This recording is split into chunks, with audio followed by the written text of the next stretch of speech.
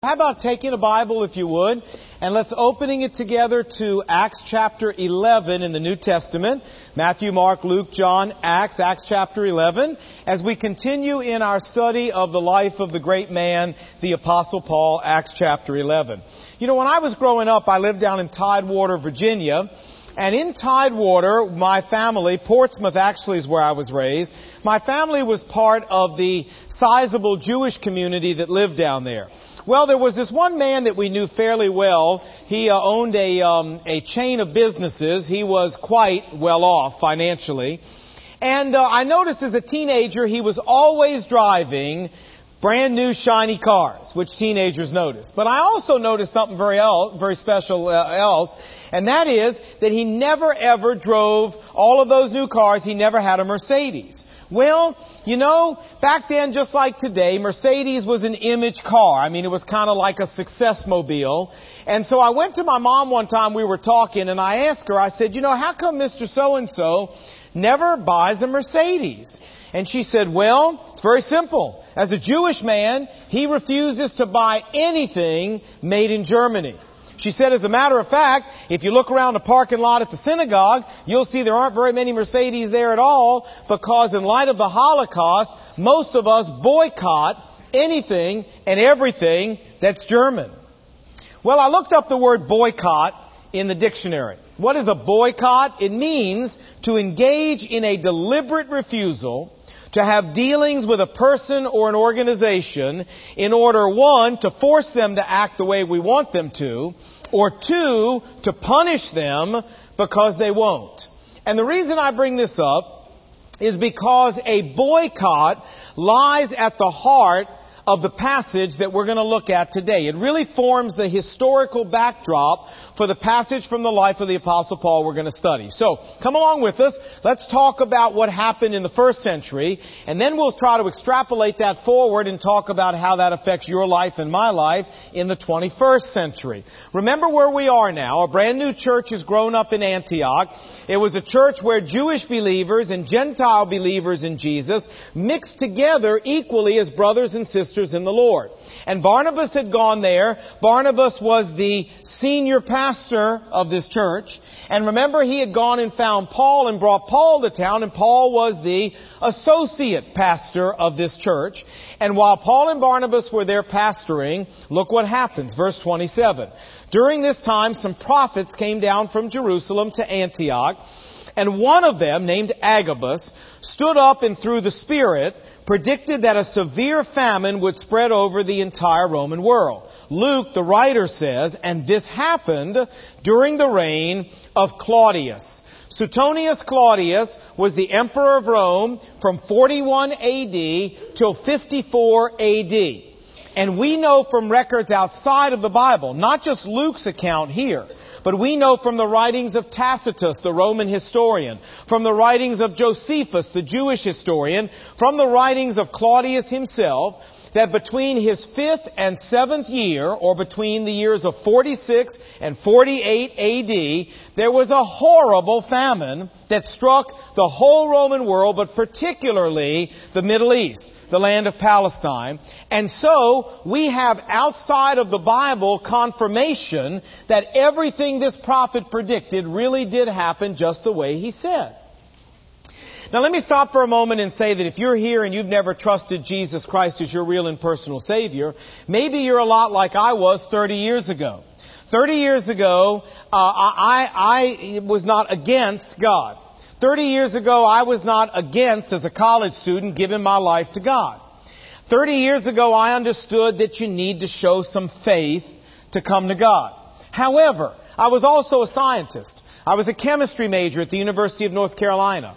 And I couldn't do this unless I got some, even a little, empirical proof that God existed, that God was real, that this whole thing wasn't a hoax. Now, for me, let me just tell you, part of what helped solve my problem was this whole issue of fulfilled prophecy. like the one Agabus does right here in Acts chapter 11. But there's more than that. As I've told you before, there are over 30 prophecies that deal with the life, the death, the burial, the resurrection of Jesus, made a minimum of 400 years before His birth. Some of them made as much as 1,000 years before His birth, and all of which came true with precise accuracy, uncanny accuracy. Man, the probabilities of that are astronomical. And that really helped me to get over this idea that there was no empirical proof that the Bible was true. Now, that's just one of several ways that we can tell you that, but it is one of the ways. And you know, the Bible says, Isaiah 46 verse 9, "For I am God, and there is no other but me." But one of the ways God demonstrates that to us as human beings is the next verse says, "And I declare from ancient times things that haven't even happened yet." I take the Bible and write down in the Bible things that aren't going to happen for hundreds of years in time and space, so that when they happen exactly the way I told you, you can look at them and know that I am God and there is no other. Folks, if you're here and you're like I was 30 years ago, you want some proof that God is real. You want some proof that the Bible is trustworthy. You want some proof that this Christianity thing is not a hoax. I'd like to offer into evidence for you this whole idea of fulfilled prophecy just as one of a number of evidences, something to think about. Well, let's go on. What happens next? Verse 29. "And the disciples, each according to his ability, when they hear about this impending famine in Antioch, they decide to provide help for the brothers living in Judea." These guys get together and they decide to take up a monetary offering and send it to the believers in Christ that are living in Jerusalem, the Jewish believers there. And verse 30, "This they did." Man, I love that. I love those three words. I mean, good intentions are wonderful. We're all full of good intentions. These guys had a good intention to help their brothers in Jerusalem, but it was more than just a good intention. This they did. They put their money where their mouth was and took up this offering. I love that. And they sent their gift to the elders in Jerusalem by Barnabas and by Paul. You say, "Well, now, Lon, wait a minute. If I understand what you're saying correctly, you're telling me that this sister church, this baby church, took up money to help support the mother church. Is that what you're telling me?" Absolutely right. You say, "Well, you'll have to excuse me for saying so, but that just kind of seems backwards to me. I mean, you're telling me these brand new Christians in Antioch, that they took up money to help support Peter, that they took up money to help support Matthew and John and all these other people? I mean, what's wrong with Peter and Matthew and John? Why can't they support themselves?" Well, we said 2 weeks ago, that's a great question, right? And we said 2 weeks ago we're going to answer it. So let's answer that question. What was going on in Jerusalem? These guys couldn't support themselves. Romans chapter 15, verse 25. Tells us about another offering a little later on that the Apostle Paul took up for these very same believers in Jerusalem. Look what he says. He says, "Now, however, I am on my way to Jerusalem in the service of the believers there, for the churches of Philippi and Corinth were pleased to make a contribution to the poor believers in Jerusalem." See, a few years later, after Paul's third missionary journey, after he'd been around the Roman world establishing churches in Philippi and Ephesus and Corinth and Galatia, he sets out and takes up a massive offering from all of these Gentile churches to take to the people in Jerusalem, the believers in Jerusalem, because they're poor. You say, "Well, now, Lon, wait a minute. No offense intended, but Jewish people generally aren't poor." Well, no offense taken. These Jewish people were. They were very poor, these Jews who believed in Jesus and lived in Jerusalem. And let me tell you that that's historically verified. F.F. Bruce, the eminent New Testament scholar, listen to what he said. He said, "The Jerusalem church in the apostolic age appears to have suffered from chronic poverty. This helps to explain why its members were called the poor." So what's he talking about? Well, we know from Jewish writings of this time that the nickname given to the Jewish believers in Jerusalem were the Ebionites. Ebionites comes from a Hebrew word. The word Ebionite comes from a Hebrew word, Evion, which literally means to be poor, to be needy, to be destitute, even to be beggarly. And so the very nickname that the Jewish believers were given in Jerusalem during the first century were the poor guys, the destitute guys, the beggar people. That was their nickname. Now, why were they poor like this? Why was there continual poverty in this church? Well, from the same Jewish records, what we're able to discern is that there was some kind of boycott going on in Jerusalem against anyone who was a follower of Jesus Christ. Think about it now. We know that the rabbis were trying to stamp out this whole Jesus is the Messiah movement. We know that, right?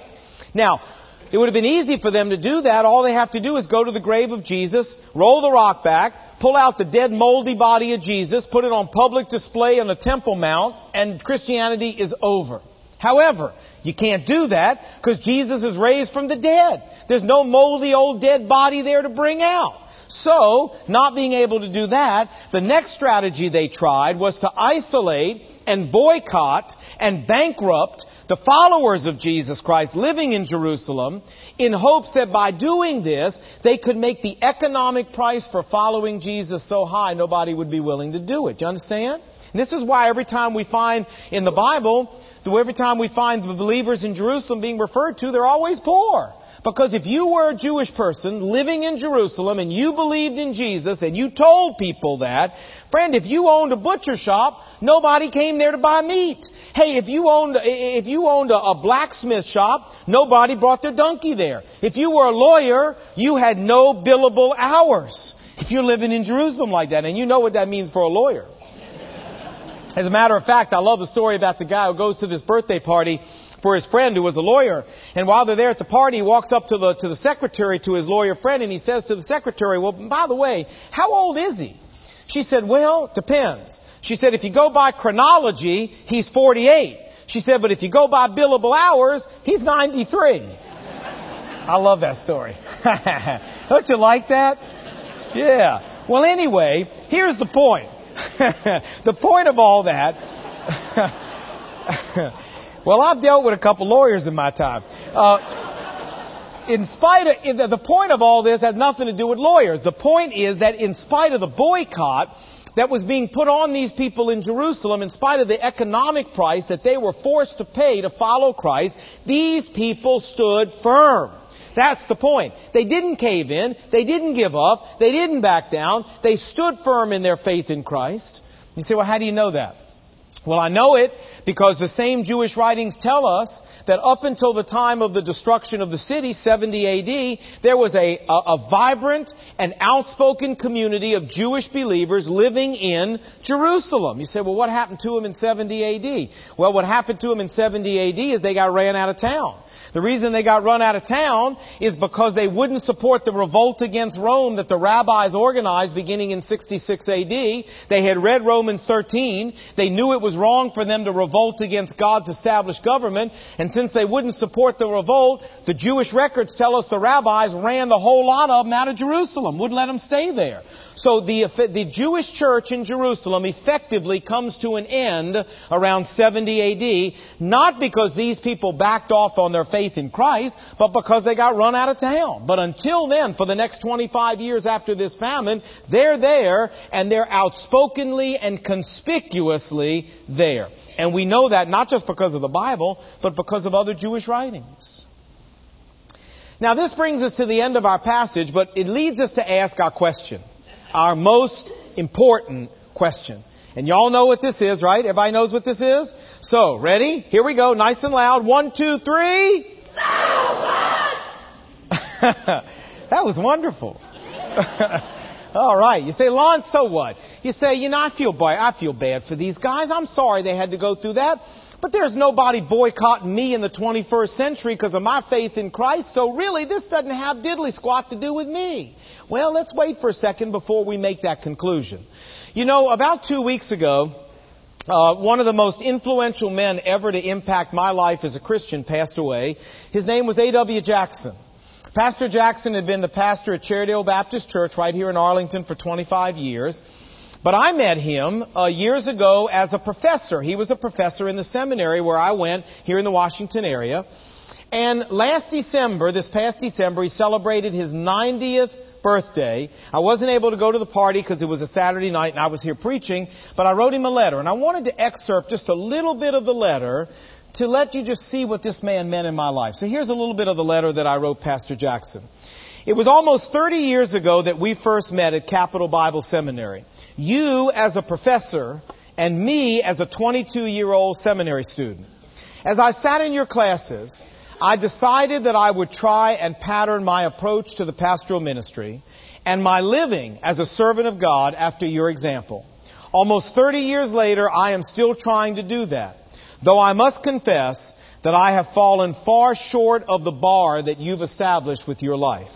In my opinion, Pastor Jackson, your life is an incredible example of humility, graciousness, honesty, and genuineness. Your faithfulness to your wife, Dorothy, and your family for almost 67 years. Pastor Jackson was married to Dorothy, who's still living, for 67 years. Has been a pleasant change from the track record of so many others in pastoral ministry. And watching how you continued to trust God, even through the crushing loss of your daughter. He had a grown daughter with children who died of cancer a few years ago. It has inspired me innumerable times to keep trusting the Lord through the painful experiences Brenda and I have been through with our severely disabled little girl, Jill. Anyway, the point of all this is to thank you for the difference you've made in my life. I thank God that He gave me the privilege to call myself one of your disciples. Friends, if you ask me, what person do you know who epitomizes the words finishing well for Christ? I would say A.W. Jackson. Do you know this man continued to preach till he was 88 years old? This man if I could finish half as well as A.W. Jackson, I would be thrilled. If I could finish as well as these followers of Christ in Jerusalem finished, I'd be thrilled. If I could finish like the Apostle Paul finished, I'd be thrilled. I stand here before you and I tell you honestly before God that more than anything else in this world, the one thing I want the most is to finish well. I want to finish in a way that doesn't disgrace Jesus Christ, that doesn't dishonor my family, that doesn't disgrace my ministry, that doesn't dishonor this church. More than anything else, that's what I want to do. And if you're here and you're a follower of Jesus Christ more than anything else, that's what God wants your goal in life to be. To finish with honor the race that He's put you on. Just like the followers of Christ here in Jerusalem did. No matter what the obstacles are, who cares what the obstacles are? God wants us to finish well anyway. Now, how do we do that? How can we do that? Well, I went this week through the Bible and said, how did Paul do this? I mean, what were some of the dynamics in Paul's life that enabled him to finish well like he did? And I was able to come up with 4, and I want to share them with you. 4 things that help these followers of Christ face this boycott and finish well. 4 things that help Paul face all that he faced and finish well. 4 things that will help us finish well. Here they are. Number 1. One of the things that helped Paul finish well is that number 1, he was fiercely loyal to Jesus Christ above everything else in life. Look what he said, 2 Timothy chapter 2, verse 3. He said, endure hardship, Timothy, with me, like a good soldier of Jesus Christ. Now look what he says. No good soldier gets distracted by civilian affairs, because his goal is to please his commanding officer. Isn't it interesting here what he says to Timothy? He says, hey, Timothy, let me tell you something. A good soldier doesn't get distracted by civilian events. A good soldier doesn't get carried astray by what's going on out in the real world. A good soldier doesn't even get distracted by what he wants to do himself. A good soldier has a goal, and his goal is to please not himself, but his commanding officer. And Timothy, my commanding officer is the Lord Jesus Christ. And my goal in life, as yours should be, is to please Him. I love what Paul says, Acts chapter 20. He says, I don't consider my life of any account as dear to me, if only I may finish the course and complete the task that the Lord Jesus has given me. He said this when they told him, Paul, you know, if you keep going to Jerusalem like you're going, there's already been Agabus. He's paid visit number 2. He's told us they're going to put you in chains. They're going to imprison you. They're going to ship you off to jail. Do you understand what's out there? And Paul said, I don't care. All I want to do is finish what my commanding officer asked me to do. My loyalty is not to my creature comfort. My loyalty is to Jesus. Folks, if you and I are going to finish well, we're going to have this same kind of loyalty for Jesus Christ. Because if we're loyal to anything else, our own creature comfort, our own desires, our own passions, any other person or thing above Jesus, the enemy will use that, and we are vulnerable, and he will shoot us right out the saddle. Jesus was Paul's number one, without apology, number one source of loyalty in life, and that's what made him through. That's why he got through. That's why he finished well, and the same will be true for you and me. This is why Jesus said, anyone who loves father or mother more than me is not worthy of me. And anyone who loves son or daughter or car or house or furniture or clothing or fame more than me is not worthy of me. And he did this, he told us this to do us a favor, because he knows unless he's first, we're going to have trouble making it. Number two, second thing Paul did that helped him finish well is he lived every day in light of his eternal accountability. 2 Corinthians chapter 5, verse 10. For every follower of Christ must stand before the judgment seat of Christ, that we may each be evaluated for the things done while here on earth, whether good or bad. Friends, when you trust Jesus Christ as your personal Savior, you are going to heaven, period, period, period. But, as I've told you many times, when you and I arrive, we're going to have a performance review. We're going to sit right there with Jesus, and we're going to scroll all the way back to when we became a Christian, and we're going to review everything we did. Look what it says here, whether good or bad. And look at the impact that this had on Paul's life. Very next verse. Therefore, he says, knowing the fear of the Lord, knowing how scary it's going to be to sit there with an all-knowing, all-seeing, all-powerful God who I can't hide anything from, knowing what a scary thing that's going to be, I am out here persuading men. I'm out here doing my job, just the way Jesus told me to do my job, because I know I got a performance review coming. And friends, you can fool some of the people some of the time, and most of the people all of the time, but you can't fool Jesus ever. Believe me. He knows it all, sees it all, and what the Bible tells us is you and I are going to see it all again too when we stand with Him. Hey, one of the best motivators I know to promote us doing things that enable us to stand firm and finish well is to do what the Apostle Paul did and never lose sight of this appointment you and I have coming with Jesus. If you're dabbling with something that you might want to do and you know you got no business doing this, but boy, it sure does look good right now. What Paul says is, hey, step back for a minute and ask yourself, if I do that, do I really want that to come back up and have to give an explanation of that in front of Jesus when I get to heaven? It's amazing how unattractive that thing gets real quick when you ask yourself that question. And how quick the air comes out that balloon. Did you see the article in USA Today this week about the IRS? Did you see that? And about the audits at the IRS? Did you know that 10 years ago, your chance of having a random audit done against you by the IRS was 1 in 50? Today, 10 years later, your chance of having a random audit is less than 1 in 250. Now, I think that's great news myself. I say, yeah, that's wonderful. Well, the IRS doesn't agree with that, frankly. And they quoted an agent, and look what the agent said. The agent said the threat of audits is the greatest weapon we have at the IRS in getting people to report their income honestly. When people begin to feel that there's not much chance of being audited, significant numbers of them will fudge on their income numbers. You know what he's saying? All he's saying is when people don't think they're going to be held accountable, human nature takes over. They don't mean to be mean or evil or criminal, but it's just when there's no accountability, human nature begins to take over and we just start getting sloppy around the edges. Folks, that's true in our walk with God. If we don't think we're going to be held accountable, human nature takes over. Paul never lost sight of the fact he was going to be held accountable, and that helped him make the choices that helped him finish well. Number 3. How did Paul finish well? Number 3, he rooted his life in the Scriptures. Would you notice I didn't say he rooted his life in Time Magazine, Newsweek Magazine, Sports Illustrated, Car and Driver, Mademoiselle, or God forbid, the Washington Post. No. This is a man who rooted his life in this book. This was a man who spent time in this book, who saturated himself with this book, who meditated in this book. And this is what he told Timothy. He said, Timothy, 2 Timothy 3, you know this, in the last days terrible times will come.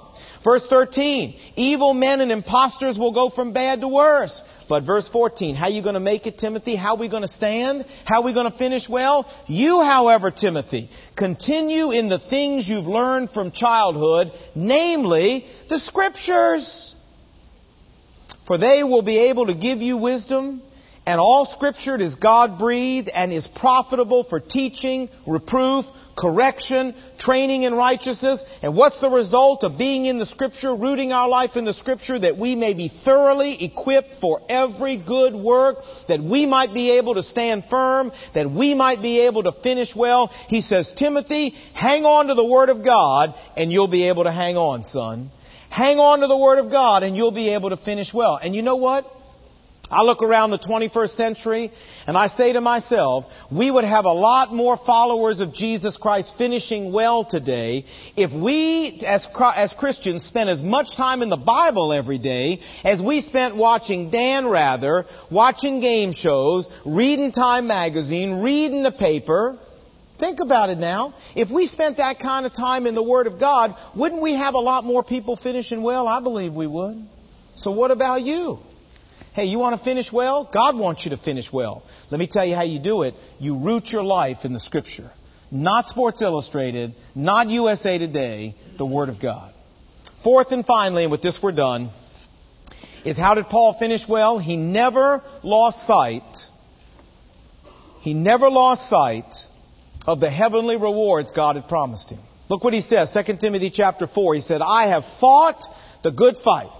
I have finished the race. I have kept the faith. I'm done, friends. I'm crossing the finish line. And I finished well. Look what he says. And now there is in store for me the crown of righteousness in heaven, which the Lord has promised to award not just to me, but to all who have longed for His appearing. You know how Paul ran the race down here, friends? He ran the race with his eye, not on the track, but on the finish line. And it's amazing how much you and I can withstand. It is amazing how much you and I can cope with and not fall apart. It is amazing how much we can endure and stand firm when our eyes are not on that stuff, but on the finish line. Heaven is going to be an incredible place. And Paul ran his race with his eyes not on this world and what this world could offer him. He ran his race with his eyes on heaven and what Jesus had promised him. And that helped. Reminds me of the story about this man whose health wasn't so good and his diet wasn't so good. He was eating all kinds of fatty stuff. And so his wife decided she was going to go on a health food diet for both of them. And, you know, they were going to eat the bran and tofu and all this other nasty stuff. And so they went on his diet. And they really did help. His cholesterol went down and all his levels went down. They lived a long time. They lived to be very elderly. And one day they were driving and a guy hit them and killed both of them and they went to heaven. And Peter's showing him around in heaven. And he shows them this unbelievable house. He says, this is yours. Man, it had a hot tub out back and a pool table downstairs and a big screen TV and a bed with the button that went up and down, all that. And they were like, he said, oh, no. He said, you don't understand, Peter. He said, I can't afford a house like this. And Peter said, no. This is heaven. It's free. Well, they walked out front and there was a bright, shiny red Maserati sitting in the driveway. And Peter says, no. He says to Peter, he says, I can't afford this. He said, and Peter says, no. He says, this is heaven. This is free. Well, they walk around on the inside and they went in the kitchen and the guy opens this big old refrigerator and there was chocolate pie and apple pie and brownies and whipped cream and ice cream. And the guy goes, oh, no. He said, I'm watching my cholesterol. I can't eat any of that stuff. And Peter says to him, don't you get it? This is heaven. You can eat all of that and it won't make any difference at all. He turns to his wife and he says, see there, if it hadn't have been for you and that tofu, I could have been here 10 years ago. Heaven's going to be a great place, friends. Yeah. Chocolate pie all you want. Breakfast, lunch, and dinner. Yeah. My kind of place. And one of the ways to make it through this life and make it through this life well is to keep our eyes not on this life, but on what God has for us in heaven. You know, nothing would make Jesus happier than to say to you, well done, good and faithful servant. You were faithful in a few things. Now come inherit the blessing I have for you. I mean, nothing would make Him happier than to say that to you. And you know, honestly, nothing's going to make you happier than to hear Him say it to you. How are we going to get there? How are we going to do that? Well, 4 suggestions. They worked for Paul. They'll work for us. Number 1, be fiercely loyal to Jesus Christ, even more loyal to Him than you are to yourself. Number 2, live every day in light of our eternal accountability. Everything you're thinking about doing, just ask yourself, do I want to see this one again when Jesus and I are scrolling back through? It'll help you make better choices. Number 3, root our lives in the Word of God. Spend time making sure that the Word of God forms the basis and the foundation for our worldview. And 4th and finally, never lose sight of the heavenly rewards that Jesus has promised you and me and every other person who finishes well. Run your race with your eye not on the track, but with your eye on the finish line. May God help us do that. Let's pray.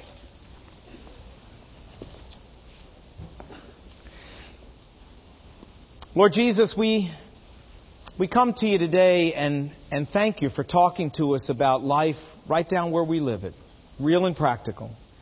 Because, Lord, you know we live in a world that is full of rabbit trails. It's full of enticements and allurements to get us off track and to get us to do things that will disgrace ourselves, disgrace you, disgrace our families, end us up in the ditch.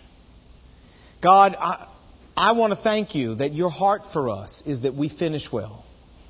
And thanks for giving us a strategy today that will help us. May we take these 4 things and may we build them into our life and into our worldview. May these things change the way we live, the choices we make, the way we think. So, Lord, one day we will, just like the Apostle Paul, will be able to stand and with integrity say, I ran that race. I finished the course. I fought the faith. I kept the faith. God, help us to get to the place where we can say that. Like those followers of Christ in Jerusalem. Like Paul. Like A.W. Jackson. Use what we've learned here today to change our lives. And we pray this in Jesus' name. Amen.